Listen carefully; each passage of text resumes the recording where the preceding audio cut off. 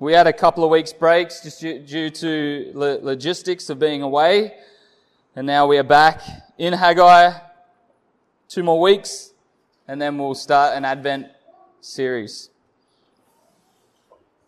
Well, it's a wonderful passage today that has some a bit of work to do in the law in Leviticus and Numbers. And then we, of course, see this wonderful fulfillment in Christ. And I hope, if I can articulate it well enough, this will be a great encouragement. It's a wonderful description of the gospel, of how Christ takes us from being unclean to holy like himself, which the sacrificial system could never do, but only for a moment take us from being unclean to clean, and then back to unclean again. But that all makes sense as we get through it. So let's read Haggai chapter 2, verse 10 to 19. We'll hear the words of the living God. On the 24th day of the 9th month, in the 2nd year of Darius, the word of the Lord came by Haggai the prophet. Thus says the Lord of hosts, ask the priests about the law. And if someone carries holy meat in the fold of his garment and touches with the fold bread or stew or wine or oil or any kind of food, does it become holy? The priest answered and said, no. Then Haggai said, if someone who is unclean by contact with a dead body touches any of these, does it become unclean? The priest answered and said, it does become unclean. Then Haggai answered and said, so it is with this people and with this nation before me, declares the Lord. So with every work of their hands, and what they offer there is unclean.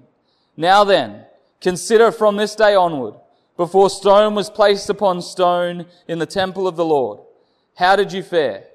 When one came to a heap of 20 measures, there were but 10.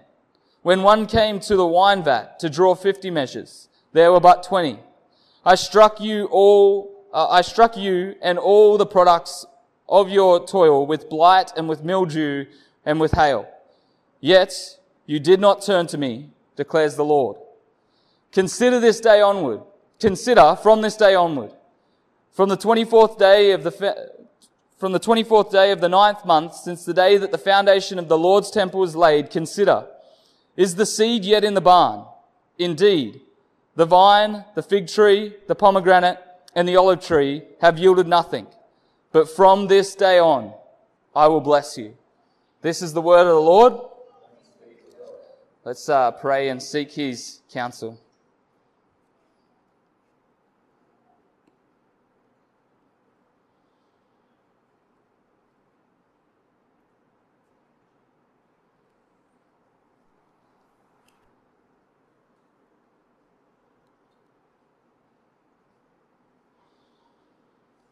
Oh, Sovereign Father, as we see from your word today, you are in control of all things.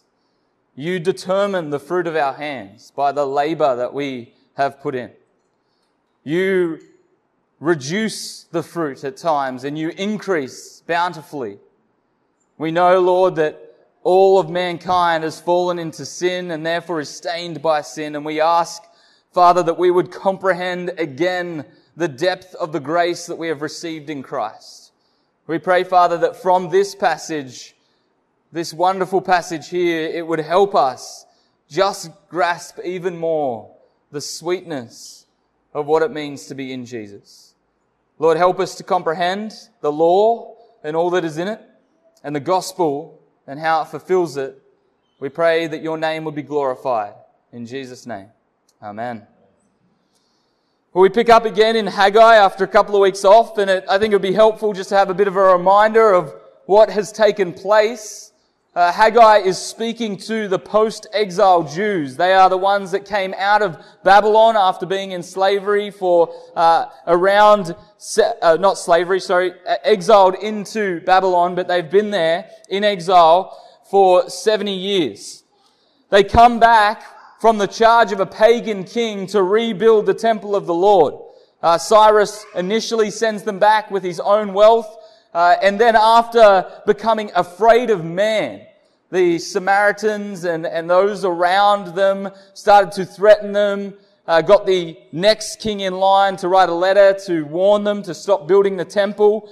And instead of fearing God and listening to God, they start to fear man, and they stop the work on the temple for 10 to 20 years, depending on who you read. Because of this, God curses the work of their hands. Because their work wasn't centered around the worship of God, which was the temple of God. Without a temple, there is no worship. And without the temple, they went on to work on their own houses, to plant crops, to produce a harvest. And instead of reaping bountifully, which they should have, because this land had just been rested for many decades, they brought in little. That was in chapter 1, we saw that judgment upon them. Haggai's message is a message about the right order of our loves, the right order of our work, and the right order of our worship. What we should have as the first fruits of our labors is worship. We offer worship, first of all. Our right order of love is to God. Our right work is worship. And with this flows, and from this message of correction to these post-exile Jews, we see then obedience to them, to God. Very, very rarely do we find the people listen to a prophet. But here, wonderfully, there is a story where they listen to the prophet, they listen to Haggai, they go and they fear the Lord over the people, and they work because God is with them, as it says in the early parts of chapter 2. We also know that Haggai has repeated the phrase deliberately, the Lord of hosts, reminding them that He is a God that He is a God of angel armies, and even though that they are small, they can take confidence in God who governs the universe and the God who protects. In these last two sections, Haggai is going to remind them in a way of warning and encouragement of their sinful neglect and His discipline. So He's actually going to recall their sin and recall God's punishment because of that sin, but He's going to finish it with a hopefulness of the future.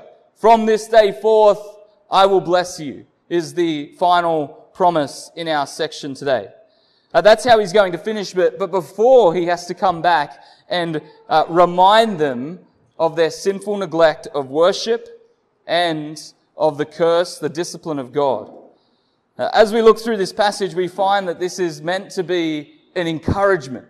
This is meant to uplift, to remind us of our sinful failings, like the law reminds us today of our sinful failings, but landing upon the blessing, and of course the blessing that is fulfilled in Christ.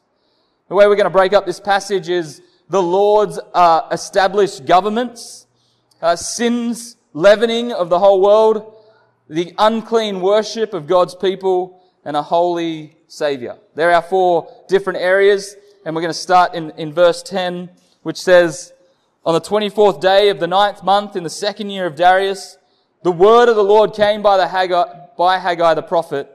Thus says the Lord of hosts, ask the priests about the law.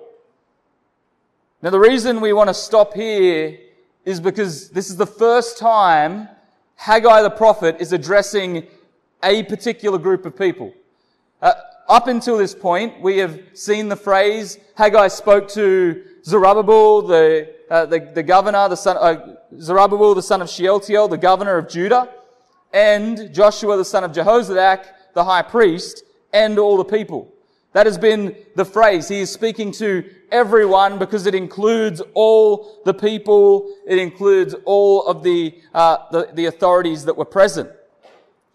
But here, the correction is coming, and the encouragement is coming around something that is specific to one established authority of God. And I think it's helpful that we ponder authorities when they come up in Scripture, because they aren't there accidentally. God has deliberately established different authorities. And with how things unfolded over the last few years with COVID, we need to have a good theology of authorities, their limitations, what they are allowed to do, what they aren't allowed to do. And there is no authority, no earthly authority that has absolute control of all things. Not even governors, rulers, politicians, no one has absolute authority over all things. And we see this so clearly through God's design as He creates a garden without sin, but He gives one man authority. This is the exception in a sinful place where Adam was not stained by sin. He is given the task of being a prophet, speaking God's word to Eve, a priest mediating between Eve and God, or it would be his family if that got that far, and the kingship role of having dominion over the earth. He was given the threefold authorities, and no one else has been given that since. Sin comes into the world, and we need a way of restricting sin.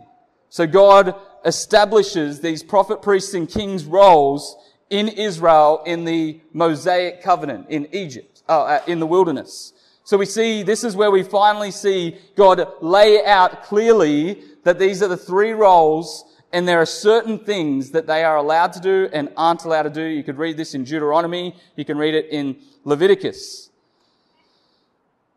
So what we see established is that the prophet has control of speaking forth the word of God. The priests are to teach upon the law and what is holy, what is unclean. The king is to rule and judge over sinfulness. He is to praise the good and judge the wicked.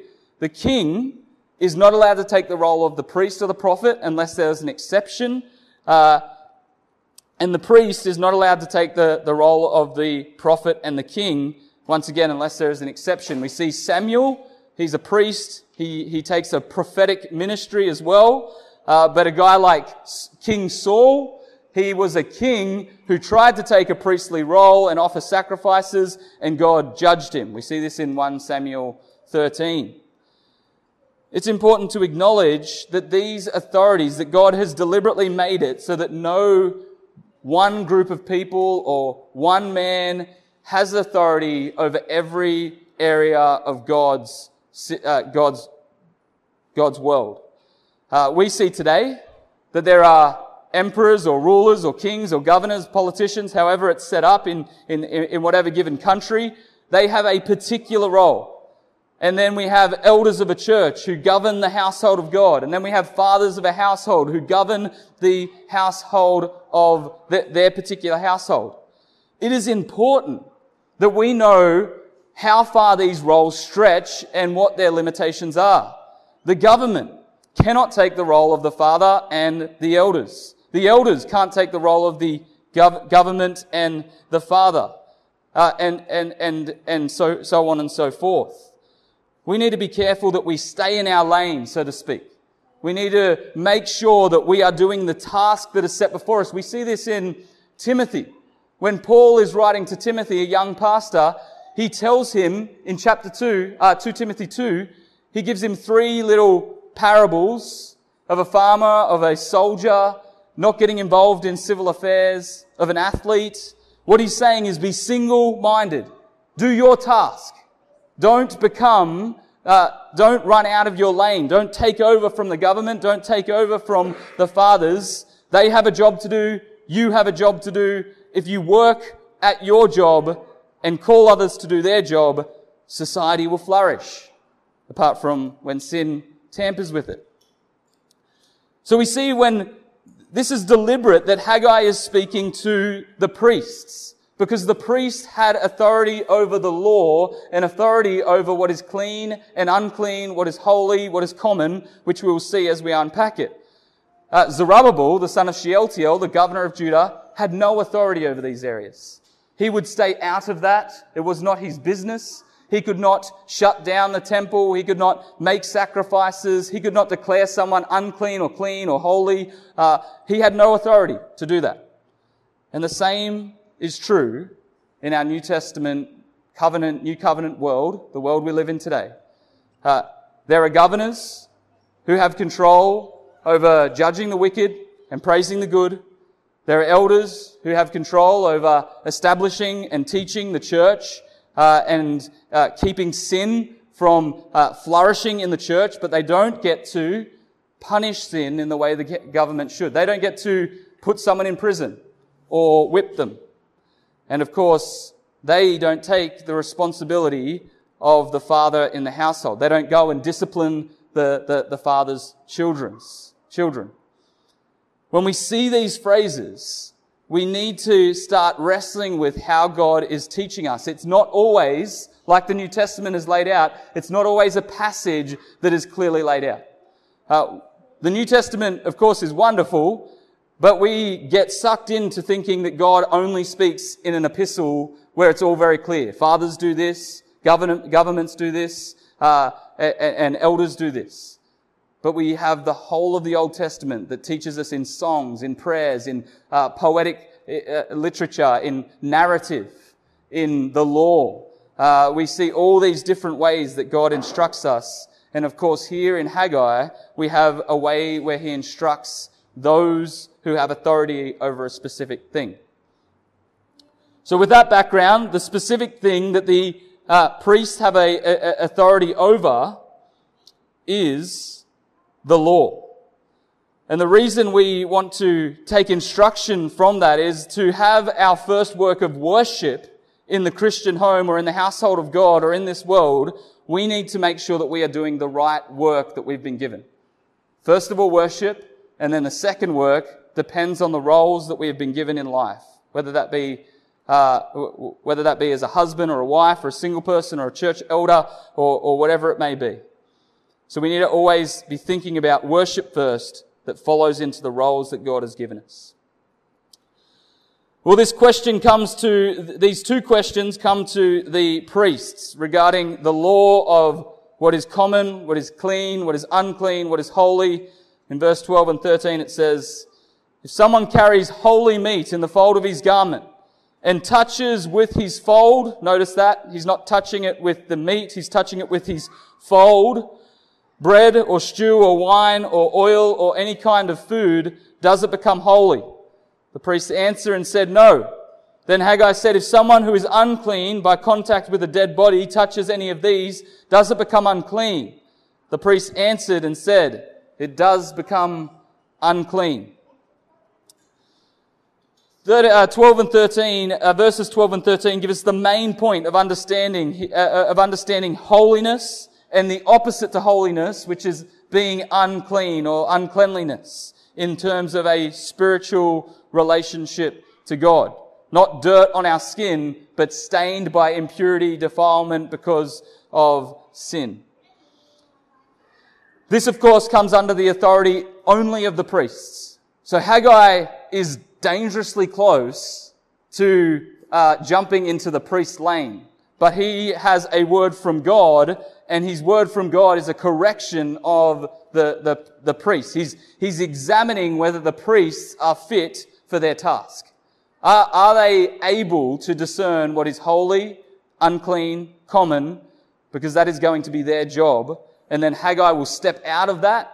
He will have nothing to do with it. Zechariah will have nothing to do with it. The priest should carry on the role of mediating between God and man.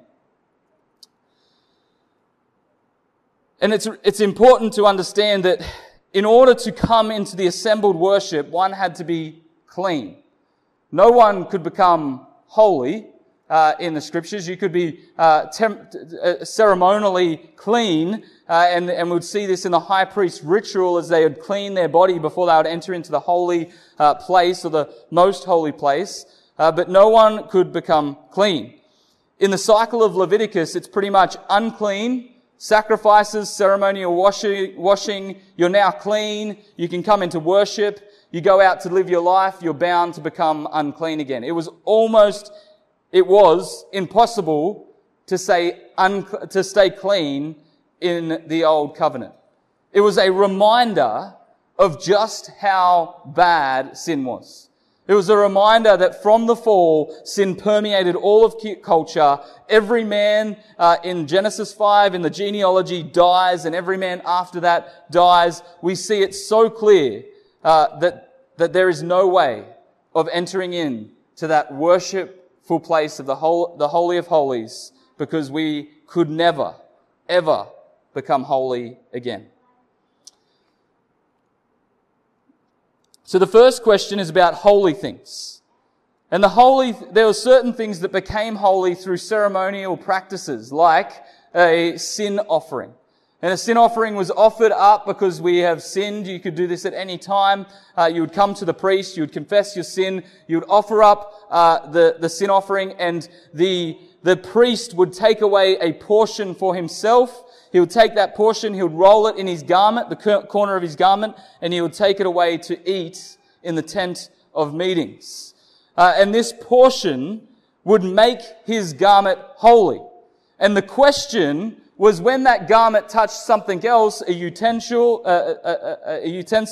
or wine or bread, would that become holy? And the priests answer rightly and say no. Holiness was passed on by 1 degree and 1 degree only. The flesh of a sin offering was holy, and when it touched the garment, it made that as this holy piece of garment, but that garment could never make anything else holy. Holiness stopped spreading because of the sinfulness of the world. Leviticus 6:25 to 29 speaks of this. It says, "The Lord spoke to Moses, saying, Speak to Aaron and his sons, saying this is the law of the sin offering. In the place where the burnt offering is killed, shall the sin offering be killed before the Lord. It is most holy. The priest who offers it for sin shall eat it. In a holy place it shall be eaten, in the court of the tent of meeting. Whatever touches its flesh shall be holy, and when any of its blood is splashed on a garment, you shall wash that which it was splashed in a holy place. And the earthenware vessel in which it is boiled shall be broken, but it is boiled in a bronze vessel, and that shall be scourged and rinsed in water. Every male among the priests may eat it. It is most holy." So this is where Haggai is picking up from in Leviticus 6. And he's examining how well the priests know their job. The question is, do they know the importance of holiness still? Do they know that holiness can only come through sinful offering? And that sinful offering is only temporarily holy according to God's standard. That this meat, while in the flesh, as it's been sacrificed, will then make one thing that it touches holy, but it will not pass that holiness on from that other thing to another. Holiness in the Old Covenant moved only 1 degree, from killed flesh to whatever it touched and no further. In contrast, uncleanness would go from one person to another. The second question is about what is unclean. If someone who is unclean by contact with a dead body touches any of these, does it become unclean? The priest answered and said, it does become unclean. Picking up in Numbers 19:20 to 22, it says, "If a man who is unclean does not cleanse himself, that person shall be cut off from the midst of the assembly, since he has defiled the sanctuary of the Lord. Because the water for impurity has not been thrown on him, he is unclean. And it shall be a statute forever for them. The one who sprinkles the water for impurity shall wash his clothes, and the one who touches the water for impurity shall be unclean until evening. And whatever the unclean person touches shall be unclean, and anyone who touches it shall be unclean till evening." By contrast, this ritual defilement was passed on by every single thing it contacted. What the law was trying to do was remind us just how contagious sinful defilement was. We see this from Adam and Eve to Cain and Abel, from Cain and Abel to Lamech, from Lamech to all the way down to Noah.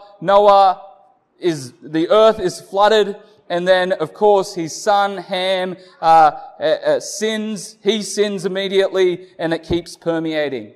The whole process of clean, unclean, and holy was to remind us that holiness had stopped dead at the fall.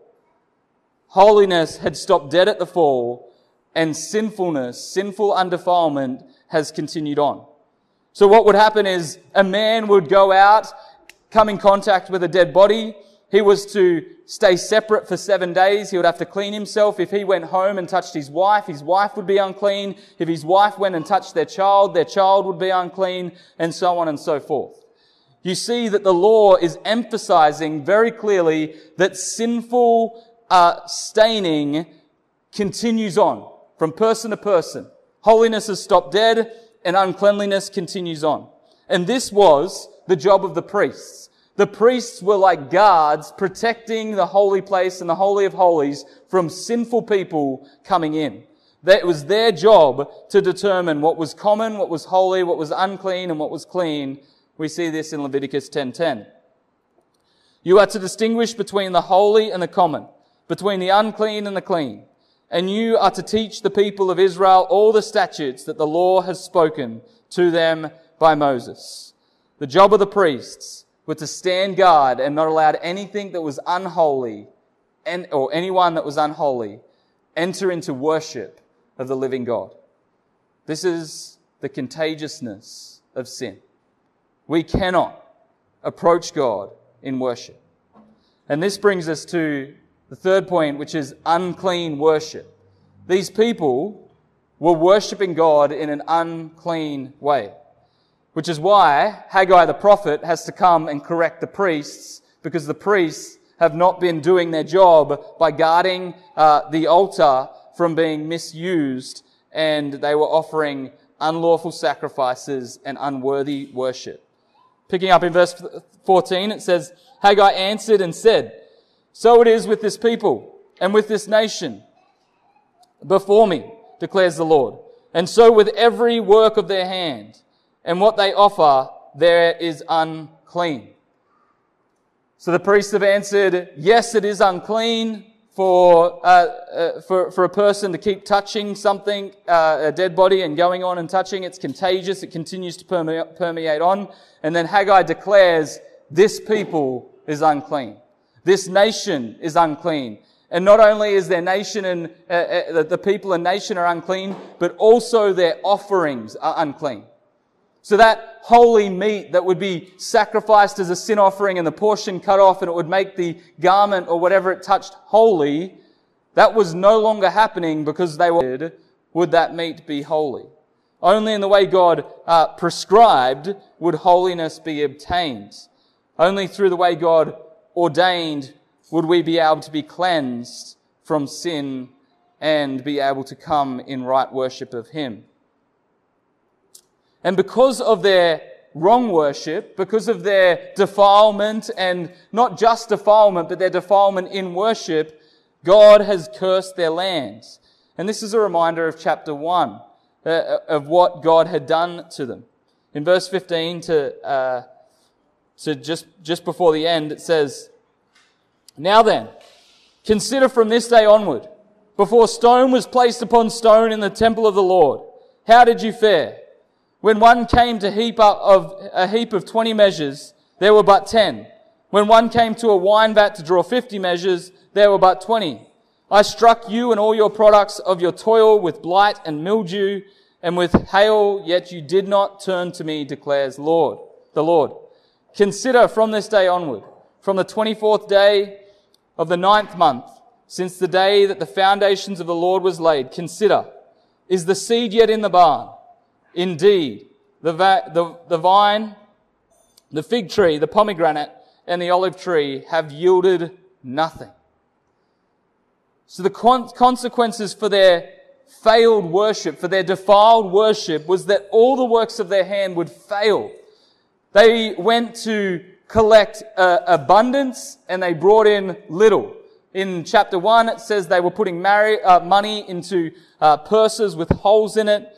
God's judgment upon them was that this land was wrested, this land should produce abundantly, and yet they were producing nothing. And the reason being is because they stopped viewing holy things as holy things. Or a better way of saying it is, they stopped considering God as holy. God became trivial to them. God became small to them. God became someone not to be feared above the people, but the people to be feared above him.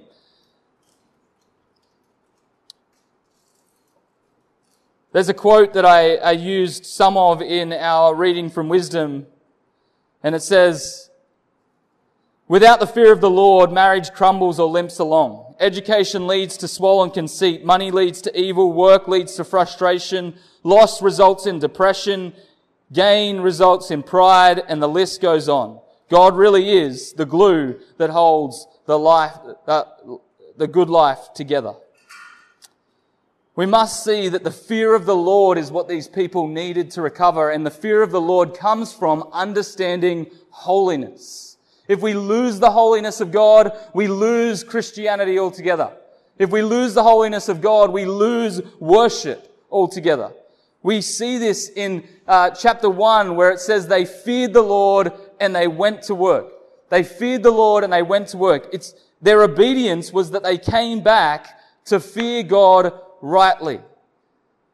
And the priests were responsible for not understanding or not holding, although they knew the letter of the law, and they could say, yeah, that's holy, or that's not holy, and this is unclean. They did not enforce it among the people, and the people cast off restraint, and the people continued to live in sinfulness. There is an application here for us as the people of God. And I think people don't like the idea that we could still be cursed today. But we do need to examine ourselves when we are under fruitlessness.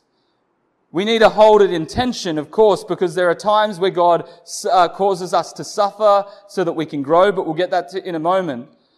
But I want us to think and to be okay with examining our worship and the way we hold God and seeing whether our fruitlessness is coming from a wrong or misuse of holiness and the worship of God.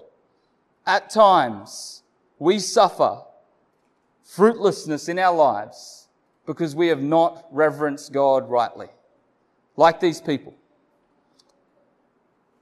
But there are times where we just suffer because God is growing. Hebrews 5:8 tells us, although he was a son, Jesus, speaking of Jesus, he learned obedience through what he suffered. There are times we just suffer because God is teaching us obedience. Jesus was perfectly obedient, yet he suffered to learn obedience. We at times will go through all matter of suffering so that God can prove our obedience, so that God will teach us what obedience looks like in that particular situation. But in everything, whatever our suffering is, without getting bogged down and saying, oh, I'm being cursed, we should ask the question, always be thinking, am I regarding right things as holy? Am I regarding God rightly as holy? Do I hold Christ as holy, as the level that the scriptures hold him to? And does my worship look like I worship someone holy? We should always be asking that question. Every church, every individual Christian should ponder in their heart how they view the Lord. Is he a genie to you, or is he your sovereign ruler?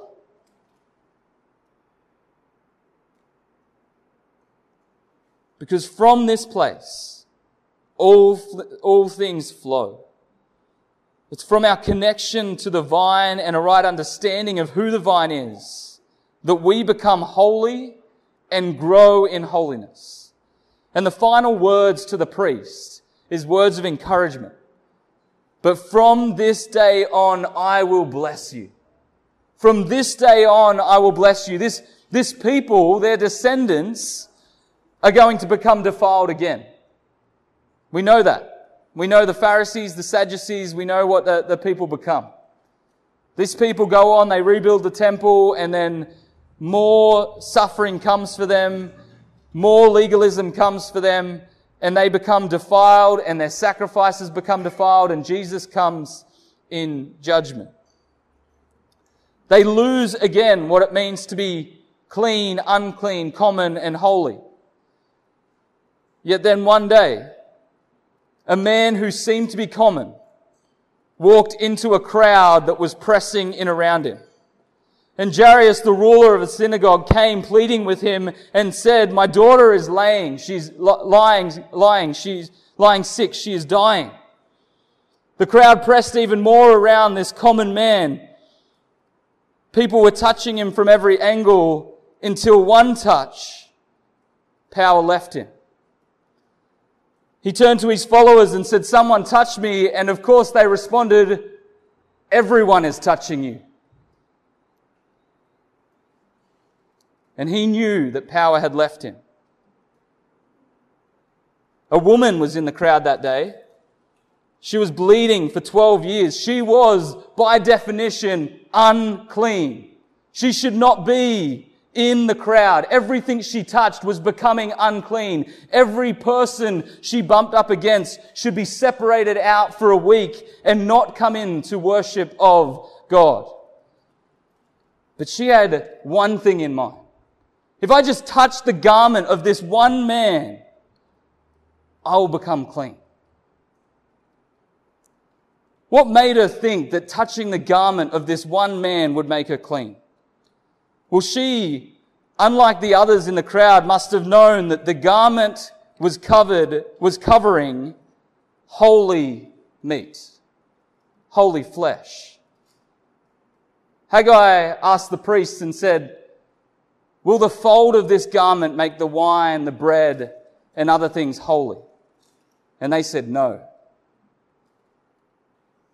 But when Jesus came and the woman grabbed hold of her garment, it said the blood ceased. Isn't that incredible? Christ, who took on human flesh, human meat, clothed himself in human meat, his garment that touches his body was enough to make an unclean woman clean. And it doesn't stop there.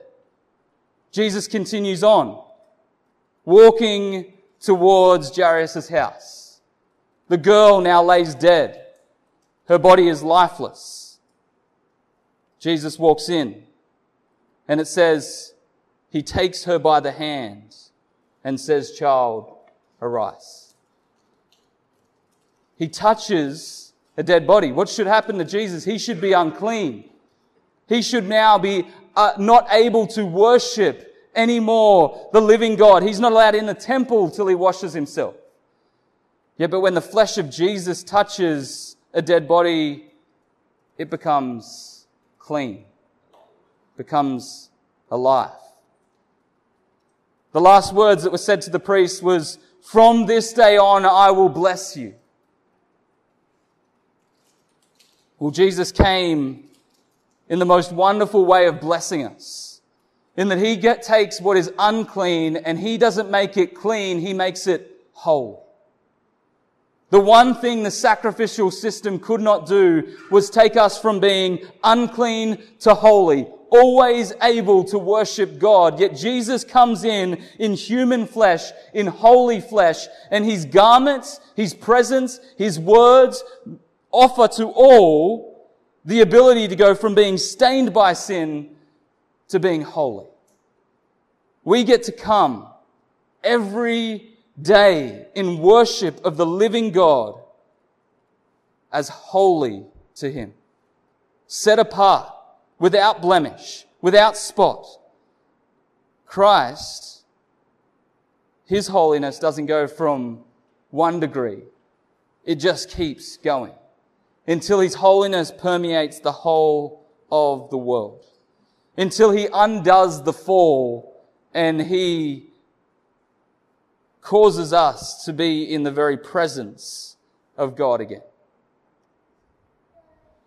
We see in this wonderful passage of Haggai the great fulfillment in the bleeding woman and Jairus' dead daughter. We see that Jesus, the holy flesh, makes all things, or the option for all people to be holy for those who believe in him and repent of their sins. We can come, whether we're Jew or Gentile, to Jesus, repent of our sins, believe in him, and take on his holiness, never to have to go through rituals of cleansing again. This is the beauty of the gospel.